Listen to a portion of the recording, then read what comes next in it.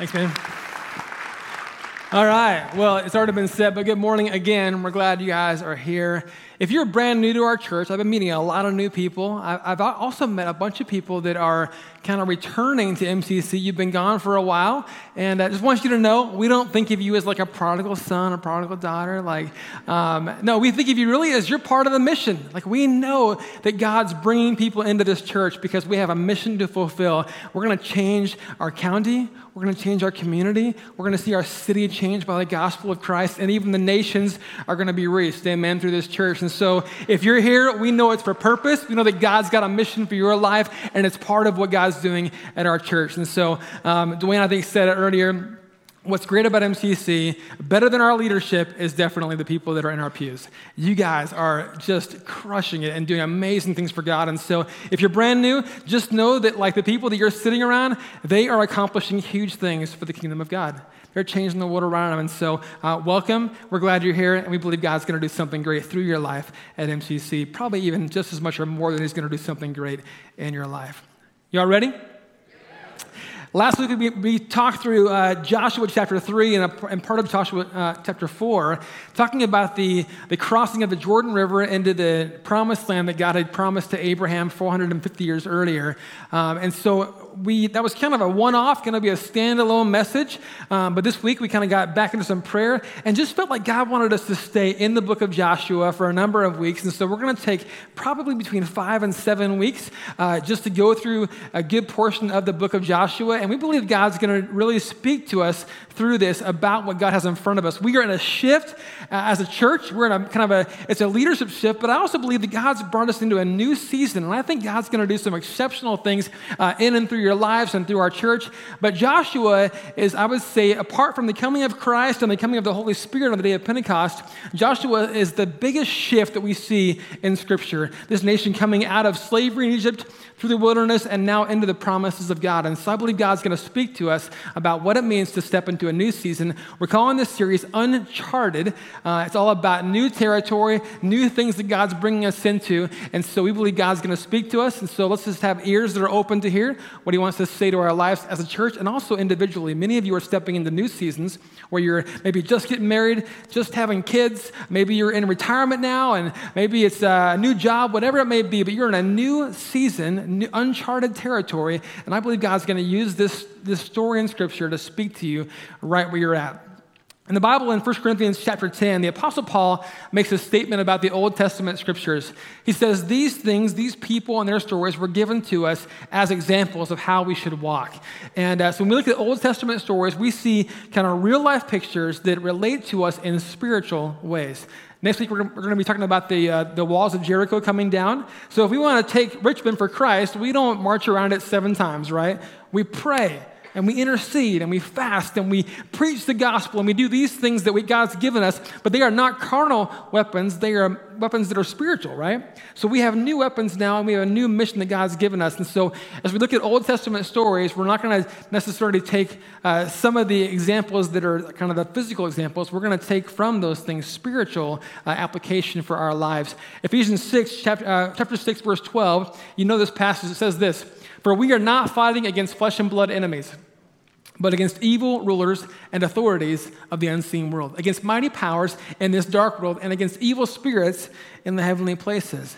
So Paul's telling us there that, hey, you don't wrestle against people, right? People are not your enemy, right? That politician is not your enemy. There are spirits that are behind movements, for sure. They're influencing demonic spirits. That's the enemy. We know who our enemy is. As a church, God's given us weapons to fight against that enemy, not against people. And so we're going to grab some great things out of Joshua as we go through it. Now, before we get into the book, we're going to be in chapter 5 today, but before we get into it, I want to set up this study through Joshua with a little bit of preface, because in the book of Joshua, we're going to find some pretty significant tensions and difficulties, okay? As we look through it, we're going to see some things that I would say are pretty brutal and violent, even genocidal, and some things that God will ask his people to do that if we look at them kind of just like reading the text, they will be a little bit shocking to us, right? Anybody know what I'm talking about? Okay, so as the first 5 books have begun to set up the character of God, as Moses writes what we call the Torah, the first 5 books of Scripture, Genesis, Exodus, Leviticus, Deuteronomy, and Numbers, those 2 are backwards, those first 5 books have set up who God is and what he's like. In Exodus 20, which you'll know it as the 10 Commandments chapter, this statement is made about God. Check this out. God says, "You shall not bow down to them or worship them, for I, the Lord your God, am a jealous God." Listen to this. "Punishing the children for the sin of the parents to the 3rd and 4th generation of those who hate me." But then he goes on, "but showing love to 1,000 generations of those who love me and keep my commandments." Now that ratio is important for us to understand, right? So God is saying that my natural bend is toward love and kindness. I love to show love. In fact, I'm going to do it at a rate of 1,000 to 3 or 4. But there are times where I will punish people who hate me, people who are disobedient, people who are violent, people who have sinned in gross ways. There are times where I will, as a just God, bring judgment. Now, for us as kind of 21st century Christians, there's a kind of a deception, I would say almost, in the church where we've made the love of God the supreme characteristic of God, right? Where we've kind of said that God is love, so therefore love must be his most dominant characteristic. But the character of God is more like the spokes of a wheel. Remember when you rode a bike as a kid? And every spoke was important to keep it all in balance, right? And so the character of God is all an equal character. The justice of God is equal to the kindness and mercy of God, right? The holiness of God is equal to the love of God. God does not say this is bigger and this is less. The character of God, he is just as holy as he is loving and kind. And so for us, in this kind of this 21st century mentality, we elevate parts that honestly in Scripture are not elevated. Okay? The bend of God is toward kindness and love, but that does not mean that God is not a God of justice. He is just. So and I'm going to give you a little bit, let me just kind of set this up by saying this. I'm going to just put a trigger warning out there. I'm going to talk about something in just a moment that is pretty vile and intense. But I think it's important for us to understand as we begin to read through the narratives of Joshua that we understand where the heart of God is and the justice of God when it comes to these nations that are going to be brutally removed from this land, okay? So I'm going to set it up. And so if you have a hard time with that, you may want to plug your ears, go onto Facebook, something, like pull your phone out.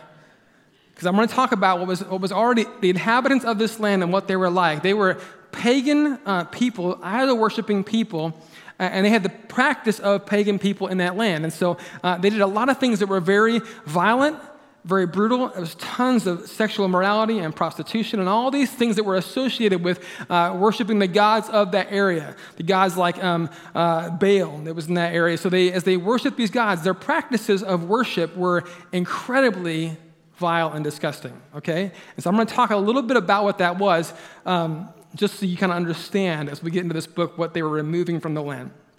Okay, so one of the practices that God hated, and he said it over and over again in Scripture, was the practice of child sacrifice.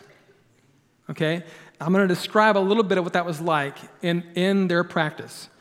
So in the worship of Baal, you would bring the firstborn child to be sacrificed to this god.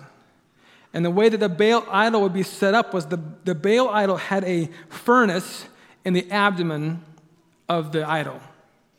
And then it had hands that were outstretched like this. And they would stoke the fire inside of that idol to a point where the hands would be red hot that stuck out from the idol. And they would the priest would take the child from the parents and would go over and lay that child on the hands of that idol. And as the child would scream out in pain, the priest called that the smile of Baal. That moment was referred to as the smile of Baal. And then as the child sat there on the hands, scalding hot, the priest would then push the baby down into the furnace in that idol. Now, 450 years earlier, when God made a covenant with Abram, I want you to see what he said to Abram about the people that were in this land. This is 450 years earlier. Look at what he says. He says, Abram, your descendants will come back here, for the sin of the Amorites has not yet reached its full measure. There are places in Canaan where they have excavated and they have found graveyards where tens of thousands of babies' corpses have been found that were sacrificed to these demon gods. And so when God says to Abram, the sins of the Amorite people have not yet reached their full measure, this is nearly 500 years later, and the time has come for judgment. So when God says He doesn't delight in punishment, to the third and fourth generations, He'll punish those, right, who have been disobedient and hated Him. But to 1,000 generations, He'll love. His bend is toward mercy and love. But at some point, God will bring judgment. And so for us to begin to read through Joshua, and you're going to see things, and you're going to be like, how do I reconcile that with a God that is also loving? But you have to understand that what He was punishing in the people of this land was so grotesque. Tens of thousands, hundreds of thousands of babies had cried out to God, and their blood was on these people. And so God comes to clean house. So for us to look at that and wonder, how can God do that? First of all, Isaiah 55 says that God's ways and thoughts are much different than ours, right? Like, we know a couple of things. We know that there's only one God, and we know that we're not Him. So we know that much.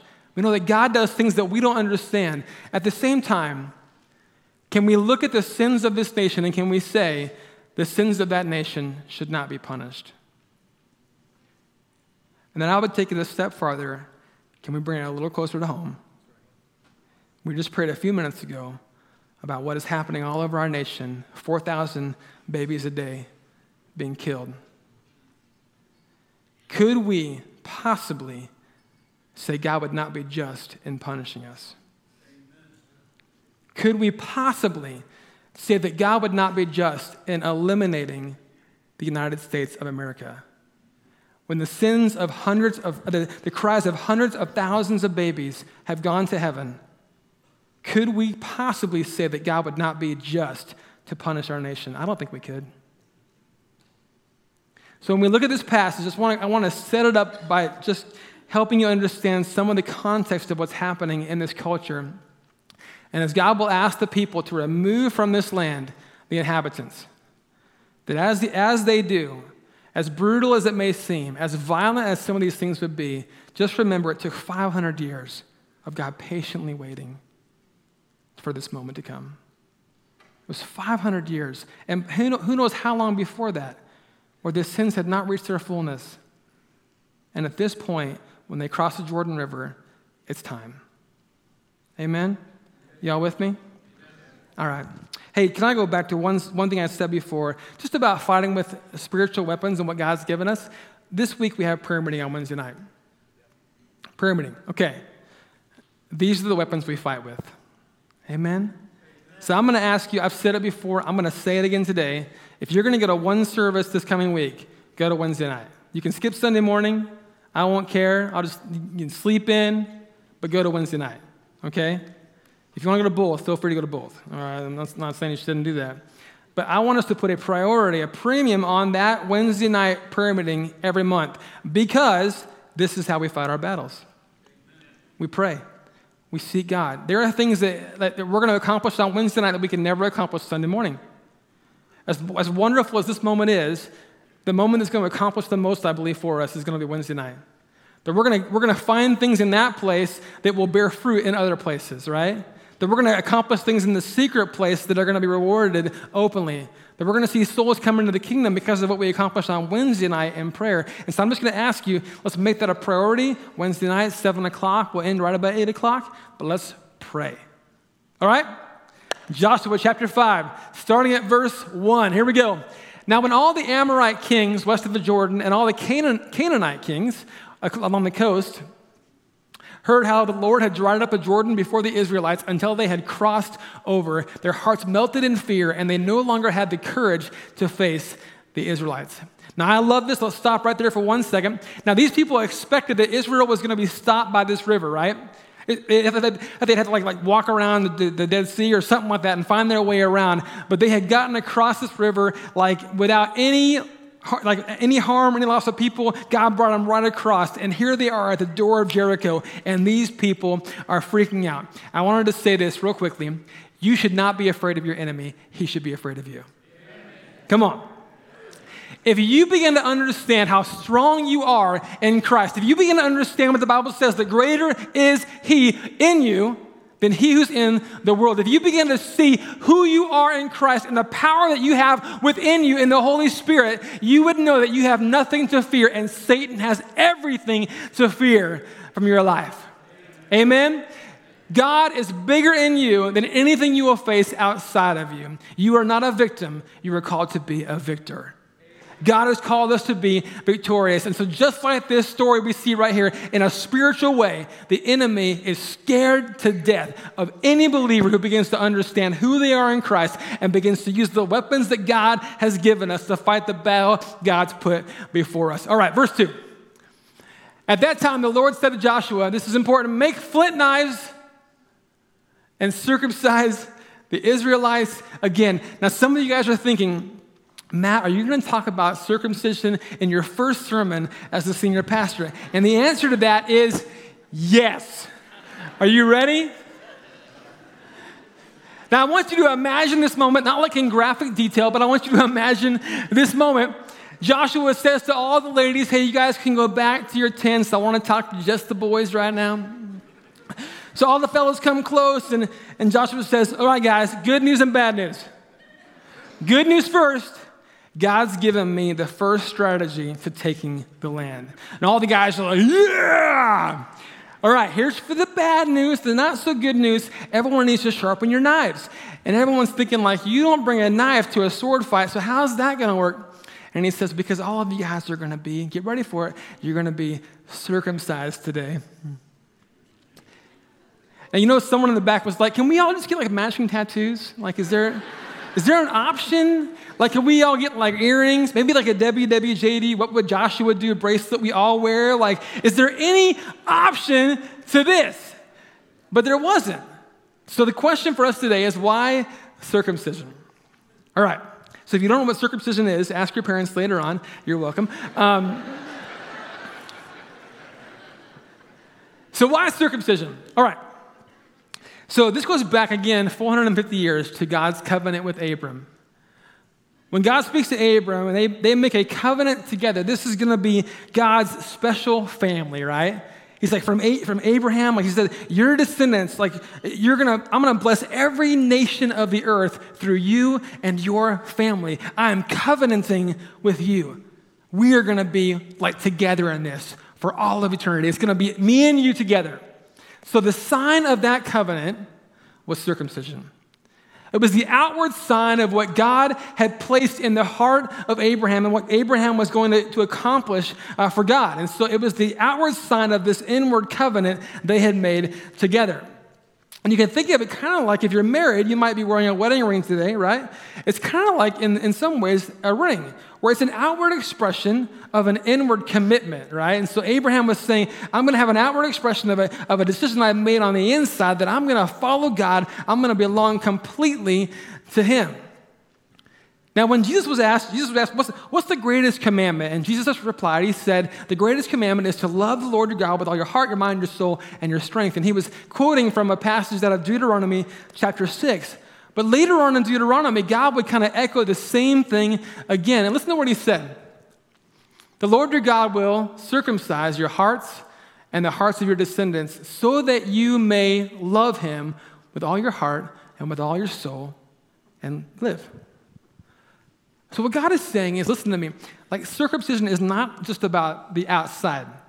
That's the visible sign of the inward, the circumcision of the heart, right? And what God is saying is, I'm gonna cut everything off your life, everything out of your heart that will keep you from loving me with all your heart, all your mind, all your soul, all your strength. And so for the nation of Israel, this was the outward sign of that commitment, that God is going to remove anything from my life that would keep me from loving him with all that I am. These people were God's people. They were consecrated. They were set apart for God.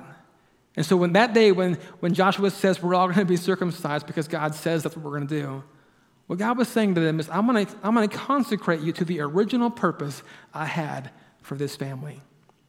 This family is for my glory. This family belongs to me.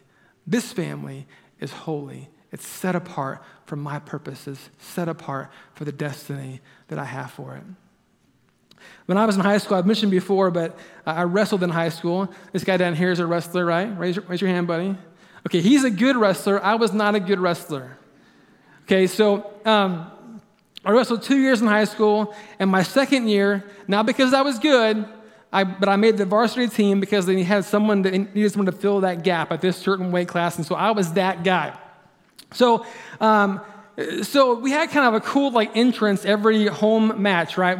The other team would come out and they would kind of wrestle around on the mats and get warmed up. But when it came time for us to come on the mats, we'd be on the side. The lights would all go dark. This light would come up over the little center ring, the little circle in the middle, and then all of a sudden AC/DC. It was always AC/DC. I'm not sure why, but TNT would come on, just blast, and it's like. Poof, and we'd all come running out of the side, and we'd all start running around the circle. I'm not sure why we did this, but we all ran around the circle. And then we'd come in the middle, and we'd all wrestle and get warmed up, and the music's pumping, and I would get so excited, and I'd be like, tonight's my night, man. I'm going to do so awesome. I'd be so fired up, right? And then I would walk out onto the mat when it was my turn to wrestle, and I would see my opponent, and he had muscles that were eating muscles. They were it was crazy. And so I'd walk out there and we'd go to the center of the ring, and I'd look at him real mean. It was the last time that I could in any way intimidate him, because right after that it was going to be over. So I'd slap his hand, I'm not going to even shake your hand. And the ref would blow that whistle, and when he did, I would see lights almost immediately, because I would be spending my whole season on my back and getting pinned. So I say all that to say this. So in that moment, did I lack drive? Nope. Did I lack intensity or passion? Nope. Did I want to win? Absolutely. I was embarrassed to not win. I like winning. I hate losing. And so did I lack anything I needed to win that match? I mean, I did, but it was about 10,000 hours in the gym that guy had spent that I had not spent in the gym. See, he won that match every time because he had done more on the front end than I had done. What I lacked was preparation for the moment. So when I came into that moment, I had all the heart, but I hadn't prepared like he had prepared. That kid had been wrestling since he was 3 months old, right? He came out and was immediately like that, But that guy came in prepared in a way that I was not prepared, and so he beat me. Now, in this moment in Joshua 5, what God's calling these people to is preparation. He's saying, listen, it's not about your hand-to-hand combat. It's not about you being the strongest. It's not about you having the most endurance. The main thing you have to do to prepare for what's coming in front of you is you have to set yourself apart, consecrate yourself for my purposes. Remember in Joshua chapter 1, verse 7? Remember last week? God says, be strong and very courageous. Be careful to obey the law my servant Moses gave you. Do not turn from it to the right or to the left, that you may be successful wherever you go. So what God was saying is, if you will set yourself apart from all these nations that are here, if you will walk in a different way than all these nations walk, if you will obey my commands, I will promise you that you will be successful wherever you go. So what God is saying in this day in Joshua 5 is consecrate yourselves, because consecration comes before conquest. Consecration comes before conquest. If you're going to move forward in whatever God has for you, so whatever you're facing right now in life, whatever this new season is for you, whether you're walking into marriage, into adulthood, you're kind of leaving college and getting into the business world, whatever it may be that you're facing right in front of you, you need to know this, that God calls you to consecrate yourself for his purposes. And consecration should come before conquest. And it always comes before victory. Amen? God wants us to be set apart for him. Now, this is a pattern we see in both the Old and in the New Testament. Colossians chapter 3 says this. Paul says, so put to death the sinful earthly things lurking within you have nothing to do with sexual immorality, impurity, lust, and evil desires. Don't be greedy, for a greedy person is an idolater, worshiping the things of this world. Because of these sins, the anger of God is coming. It's stirred up because these things exist in the people of God. And so what Paul's saying here is, listen, consecrate yourself. Live different than everybody else. I don't care what your coworker does. I don't care what your family member does. I don't even care what your spouse does. Your life should be different. Students, when you walk down the halls at school, your life should look different than everybody else you're walking around. If you claim to know and serve Jesus, your life should be marked by the character and holiness of God. And if it's not, then question your salvation. Right? Doesn't the Bible say, examine yourself to see if you are in the faith? Examine yourself. If your life has not been changed by what God has done in you, examine yourself and acknowledge that maybe what I have in God is not real. Can we just be honest? There are a lot of people that are in church every Sunday morning and they sing all the same songs that we all sing, and they lie the whole time they're singing. Because they say things with their mouths that they do not mean in their hearts. They sing things like, you can have it all, Lord, except that thing and that girl and that. No. Listen, we should be examining ourselves to see, where do I really stand in all these things? Now, let me say this. You can't make yourself a really awesome Christian, right? You can put on the appearances, but if you want to really walk holy and really serve God in a way that honors Him, you're going to need some help. And it's not my help. It's not Dwayne's help. You're going to need the help of the Holy Spirit. Amen? You're going to need help. There's a great story in the book of The Voyage of the Dawn Treader. C.S. Lewis is one of his Chronicles of Narnia books. I'm going to show a couple of clips behind me, but in this story, we see a kid named Eustace.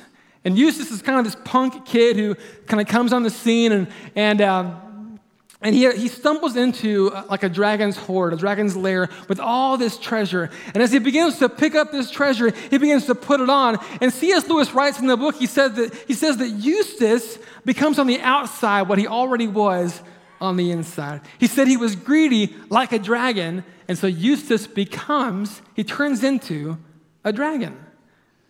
And so Eustace begins to fly around, and finally he gets the people that are with him to realize that he's Eustace and not this crazy dragon trying to kill them all. But in this time, though, Eustace is powerless to remove his scales and to turn back into a boy. He can't do it until one day Eustace comes face to face with the Christ character of the story, and his name is Aslan. Many things that you will face in your life that you are powerless to change, right? Temptations that you cannot overcome. There will be patterns of thinking that you just feel like, I cannot stop thinking this way, doing these things. I just feel like I'm powerless to get out of this. And you need Jesus to step into your life, just like the lion, Aslan, in this story, steps into Eustace's life.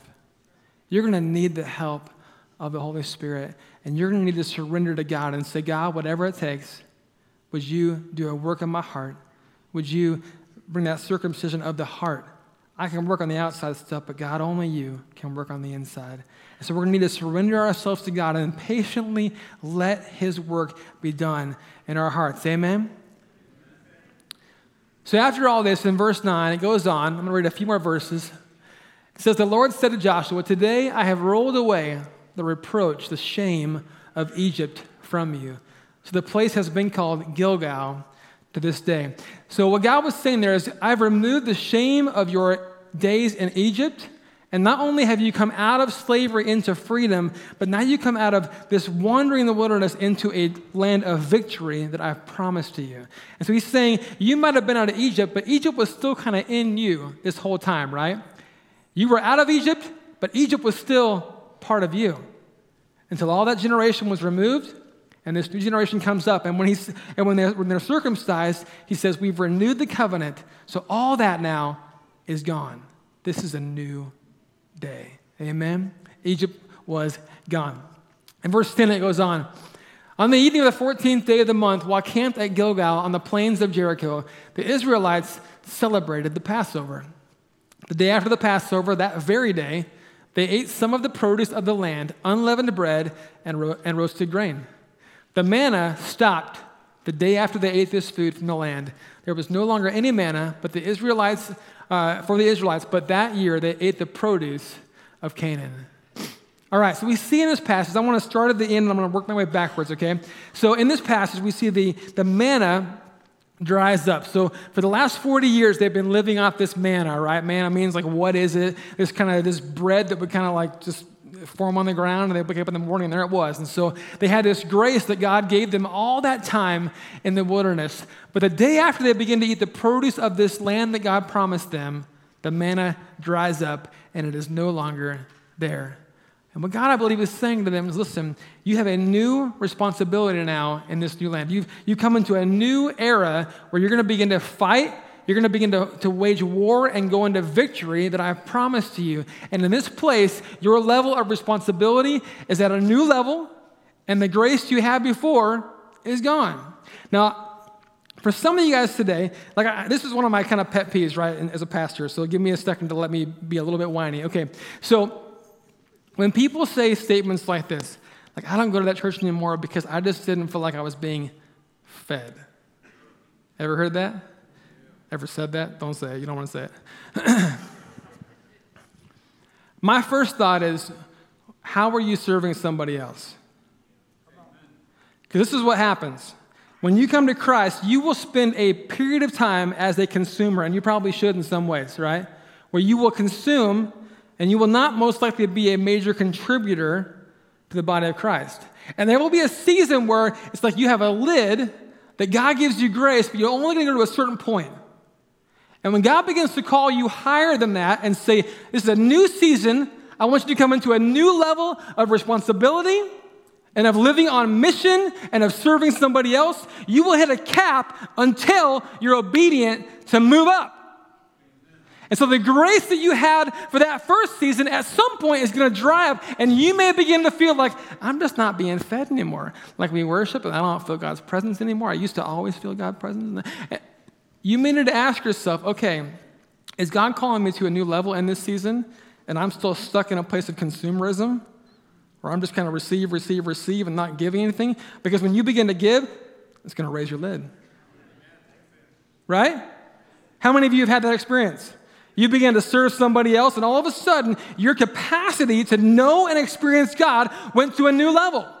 So if you're in a place where you're feeling like, you know what, I'm not really being fed, or I just want to experience God like I used to, you might need to ask yourself, who am I serving? Who am I discipling? Who am I mentoring? How am I putting out now what God's put in me? And as you begin to do that, it's going to raise the lid and invite more grace into your life. Israel was done with manna because they were at a new level.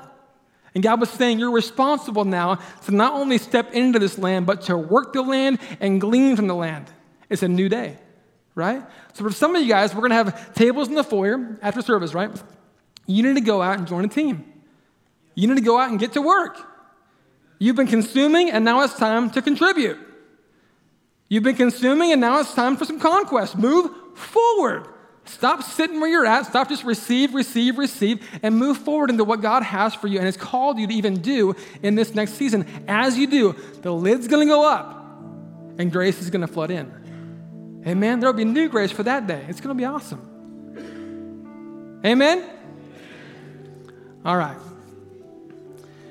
Now, before it said that, it talked about the Passover dinner they had together. I'm going to invite the ushers to come forward. And they're going to begin to serve the elements of communion, because communion is a Passover moment. It's not a full meal, but it's a moment. And it comes out of places in the scripture where Jesus had this meal with his disciples. It was kind of the last supper, the last meal they shared together. And they were taking Passover as a meal together. Ushers, you can begin to serve.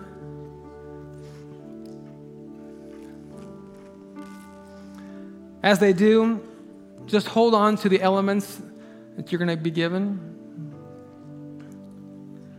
But I want you to imagine yourself as these Hebrew people coming into this brand new land, And the first thing they do corporately all together is share this meal of Passover.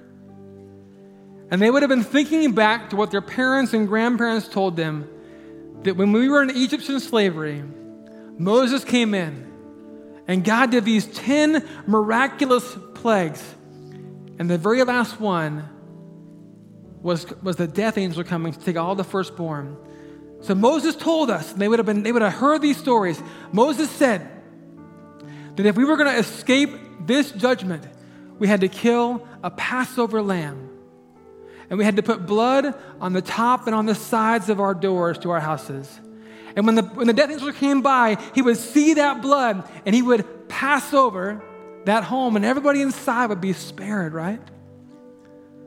So this night they sat down and shared this meal and they would have been reminded of what God had done for them to bring them out of Egypt, how God spared them, how God brought them out miraculously, of how God brought them to the Red Sea and then parted the waters for them to come through. They would have seen their story in the elements they held in their hands. Today, we have a Passover lamb. Amen? In fact, Paul refers to Jesus as our Passover lamb, that his blood was shed for you and I. That when we were meant to be and we were living under the wrath of God, we were destined for punishment. Amen? We were headed for a Christless eternity in a place that is real, a place called hell. And Jesus Christ offered his life. He was nailed to a Roman cross in our place. The punishment we deserved, he took for us. The life we could not live, he lived for us. He went to a grave and was raised 3 days later to the glory of God for us. These people were saved because they trusted the blood of that Passover lamb. For you and I, if you are in Christ, you've been saved because you trusted the blood of our Passover lamb, Jesus. Amen. If you've received, you can stand up.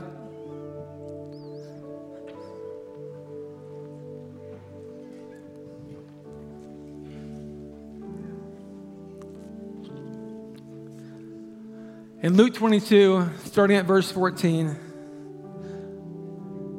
when the hour had come, Jesus and his apostles reclined at the table. And he said to them, I have eagerly desired to eat this Passover with you before I suffer. And he took the bread, he gave thanks and broke it, and gave it to them, saying, this is my body given for you. Do this in remembrance of me. Father, we thank you for sending your son, Jesus. We thank you that he was broken so that we could be made whole. We thank you that he took upon himself the punishment that each of us in this room deserved. We thank you that you showed your extravagant love for us in this. While we were sinners, Christ died for us. Jesus, thank you for your body broken for us. Let's take the bread.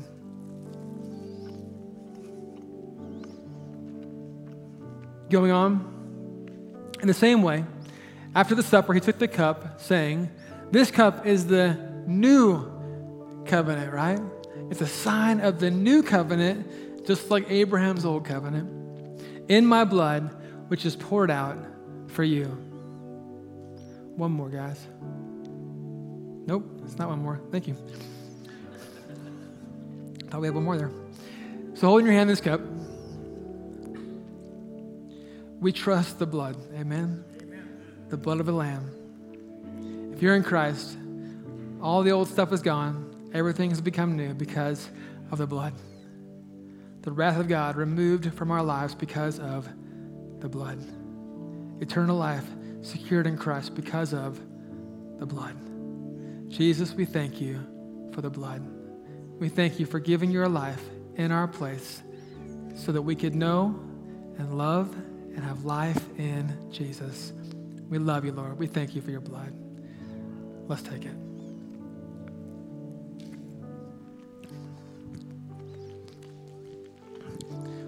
Isn't God good? Praise God.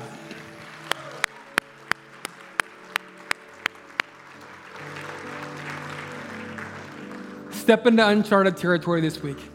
See what God will do for you. If you've never been to prayer meeting, that's a great uncharted territory to step into, right? Wednesday night, 7 o'clock. Otherwise, have an awesome day, guys. Go out, sign up for a team, get involved in a group. Have a great week. We'll see you Wednesday night. Have a good one.